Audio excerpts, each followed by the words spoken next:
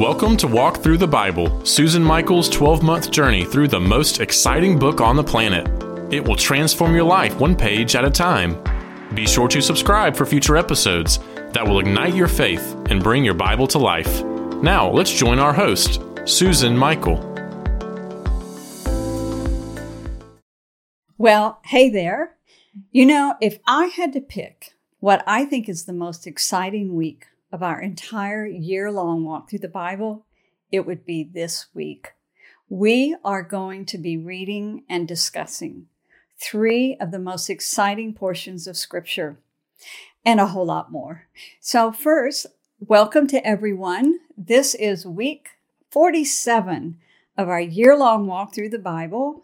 This week, we are reading in our daily Bible the dates of November 19 through 25, or the pages 1477 to 1512. So as we get started, let's first review what we talked about last week. We closed last week with the burial of Jesus. It looked like it was all over. The one who had been called King of the Jews was laid into a tomb, and it was all over. His disciples didn't know what to do or what to think. And then our first most exciting event this week, of course, is the resurrection of Jesus. And he then appeared on the earth for 40 days. Now, I just want to point out here that Jesus didn't appear on earth as a ghost or as a spirit, but he was a resurrected physical body. It's something that we've never seen or touched, or we don't understand. It's a resurrected body. He ate. He allowed them to touch him and to touch his wounds, to see his wounds. So it was truly a manifestation that mankind really had not seen before. And, I just want to say that as we are going to all be resurrected and have resurrected bodies, in heaven it says that we are there from every tribe and every tongue worshiping before the Lord. And so that means that even in our resurrected bodies, we will retain who we are, our ethnicity, which tribe we came from, which people group, which language group. And that means that Jesus' resurrected body also retained his ethnicity. He had been born a Jew, and as his resurrected body was still the Jewish Savior who had died on the cross and had the wounds to prove it. Now, during the 40 days that Jesus was on earth, he told his disciples what their commission was to do, what their next steps were, what their commission was, what we call the Great Commission. And I loved it in the Daily Bible, because in the Daily Bible, the Great Commission in all 3 Gospels was put right there together. So you could read the Great Commission in Matthew, which said, "Go and make disciples and teach them to obey." And the Great Commission, according to Mark, was to go, of course, and preach, and whoever believes will be baptized. And he went on to describe, these signs will accompany those who believe. They'll drive out demons, they'll speak in new tongues, they'll pick up snakes, not be hurt by deadly poison, they'll lay hands on the sick, and they will be healed. So Mark went farther than Matthew and described what these disciples should expect to encounter when they go forth in the Great Commission. And then Luke, his emphasis in the Great Commission was that it would be repentance for forgiveness of sins, that they were to preach repentance and to be forgiven for their sins. So it's interesting. Now, there's one other verse that we read actually earlier on, and that was in Matthew 24, verse 14. And it's actually my favorite when it comes to describing the Great Commission. And this is what it says. "And this gospel of the kingdom will be preached in the whole world as a testimony to all nations, and then the end will come. And so I want to point out here that what they're being told to preach is the gospel of the kingdom. What is the gospel of the kingdom? Well, it's the good news. Gospel means the good news. That's the translation of Evangelion, I think is how you pronounce it. It means the good news. So it's the good news of the kingdom. What kingdom? Well, the kingdom of God. And as Jesus went forward, he preached the kingdom is at hand. And so the good news of the kingdom is that the kingdom is at hand and that we can enter into that kingdom now. But also it is a coming kingdom. Get ready. As Luke said, repent, be baptized for your sins. The kingdom is coming. That's the good news. And then it says that this gospel will be preached to all the nations, and then the end will come. So I'm going to come back to this a little bit later. So Jesus is spending 40 days on the earth. He gives the disciples their directions, the Great Commission, what they are supposed to do. I want to point out that the Gospel of John also makes a very special point to let you know that Jesus had performed many other signs that were not recorded in the book of John or in any of the Gospels. And John 20, he says, but these were written that you may believe that Jesus is Messiah, the Son of God, and that by believing you may have life in his name. So John is saying not everything is written in this book, but I picked what you need to know to believe who Jesus was and is, and how that you may believe and receive eternal life. And in the next chapter, John 21, he said, Jesus did many other things. If every one of them were written down, I suppose that even the whole world would not have room for the books that would be written. So John wanted to make sure you knew these stories are just the tip of the iceberg. Jesus did and said so much. I'm so thankful that we have recorded what we do have recorded in the Gospels. But it does make me curious to know, what are all the other stories? Who are all the other people that he touched? What else did he do and say while he was here?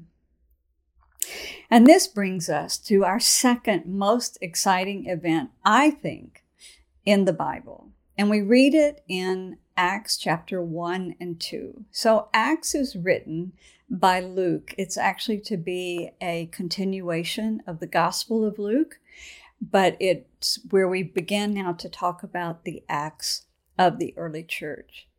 And in the beginning of Acts, Luke says here that he says, starting in verse 3, part B, he appeared to them over a period of 40 days and spoke about the kingdom of God. On one occasion, while he was eating with them, he gave them this command: do not leave Jerusalem, but wait for the gift my Father promised, which you have heard me speak about.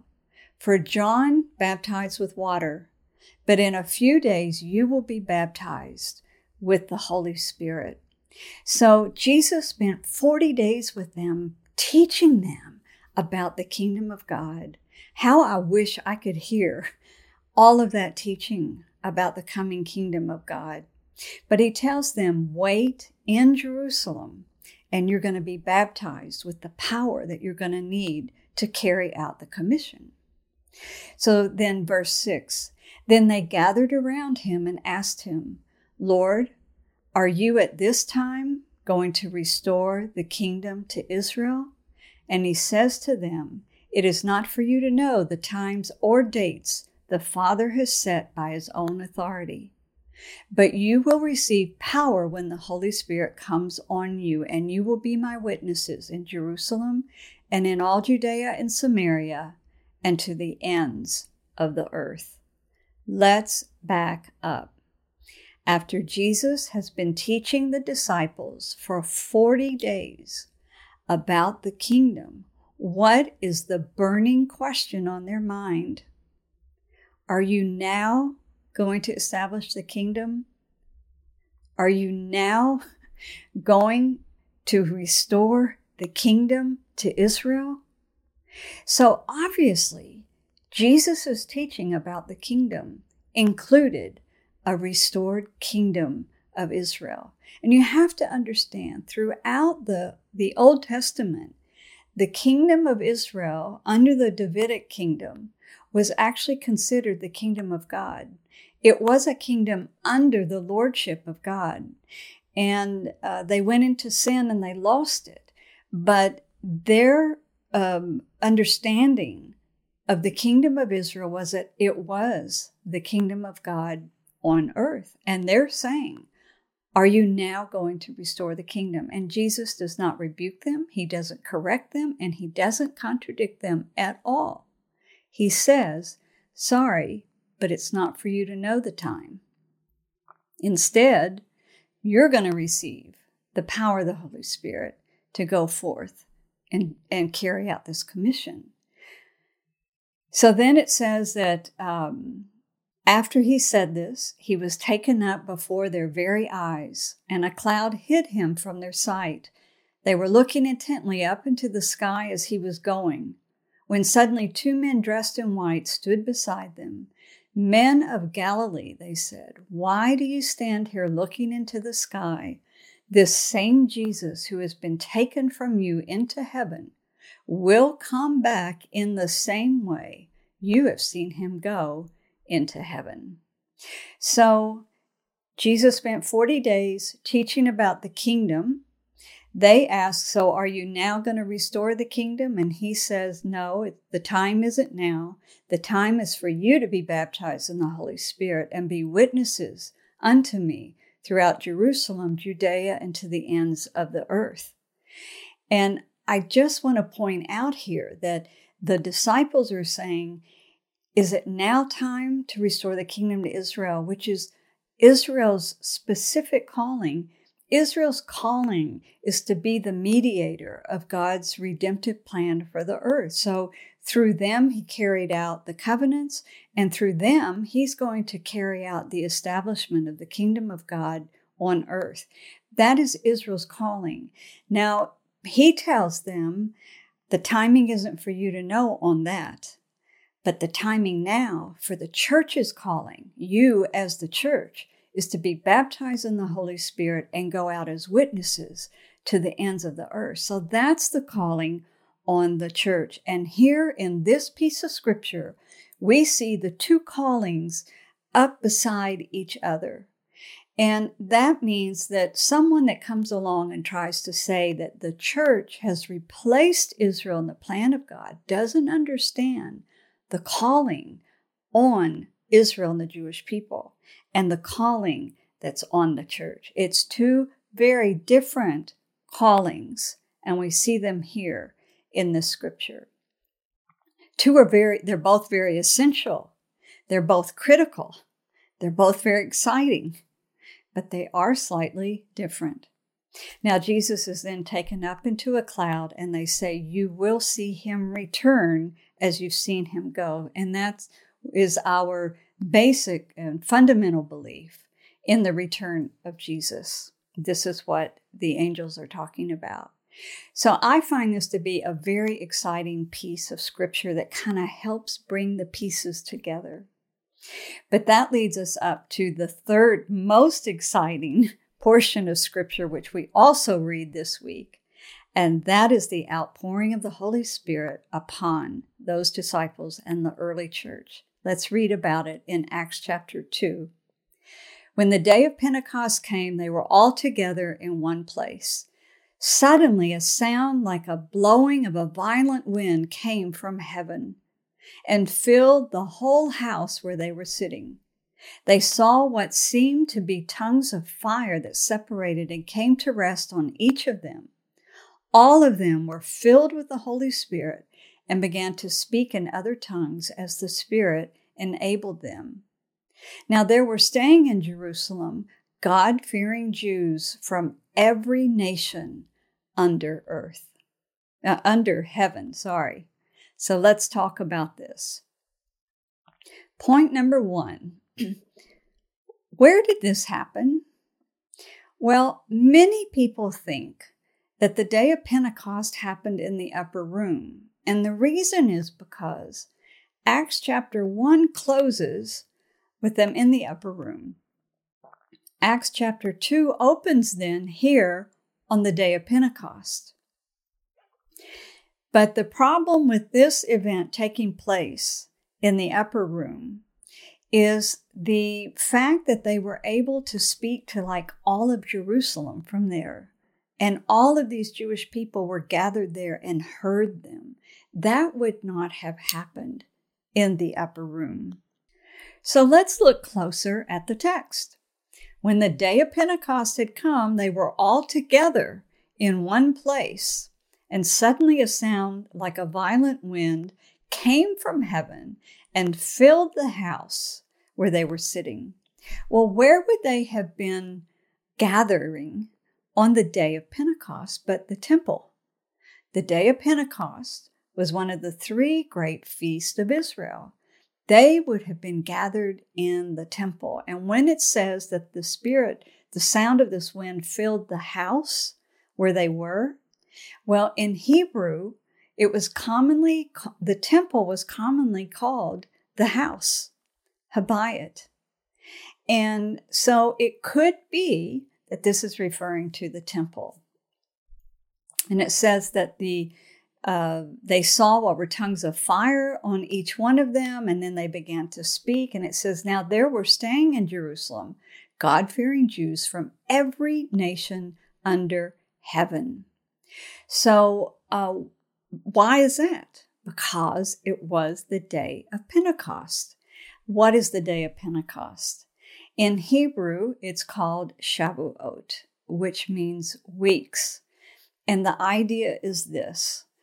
On Passover, you begin counting, the day after Passover, you begin counting 49 days, which is 7 weeks.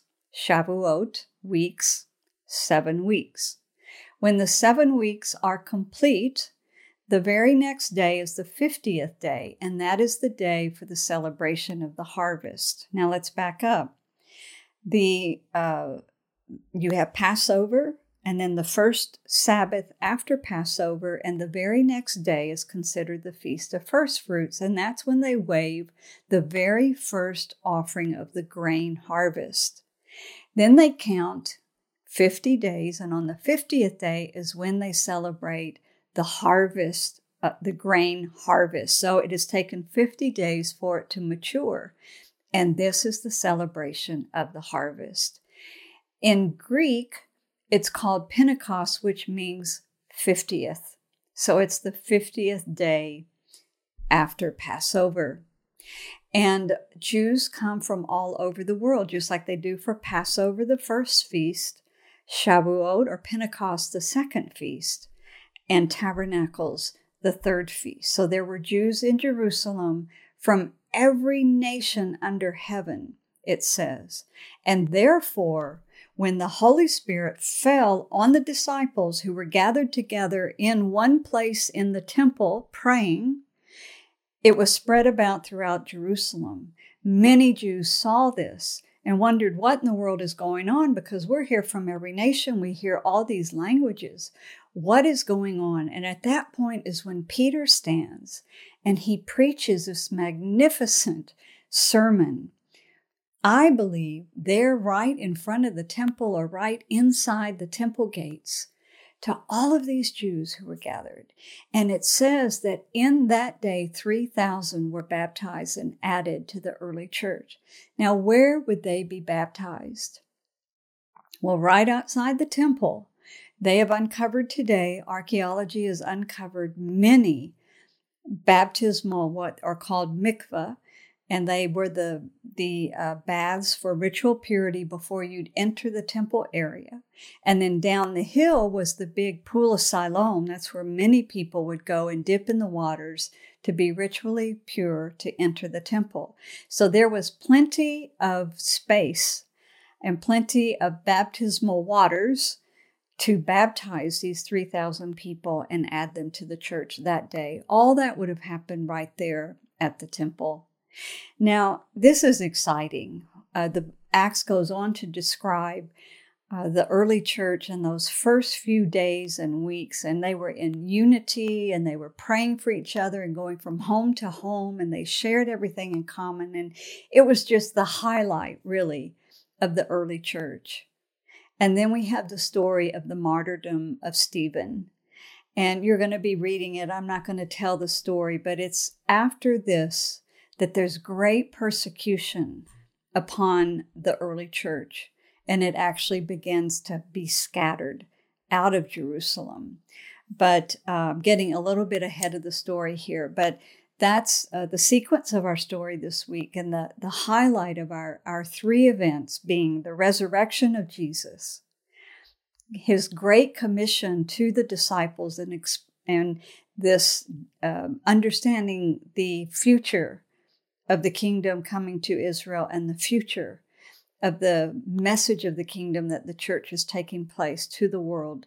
And then the third great event being the baptism of the Holy Spirit there on Pentecost. So as we close today, I just want to point out something that's even more exciting.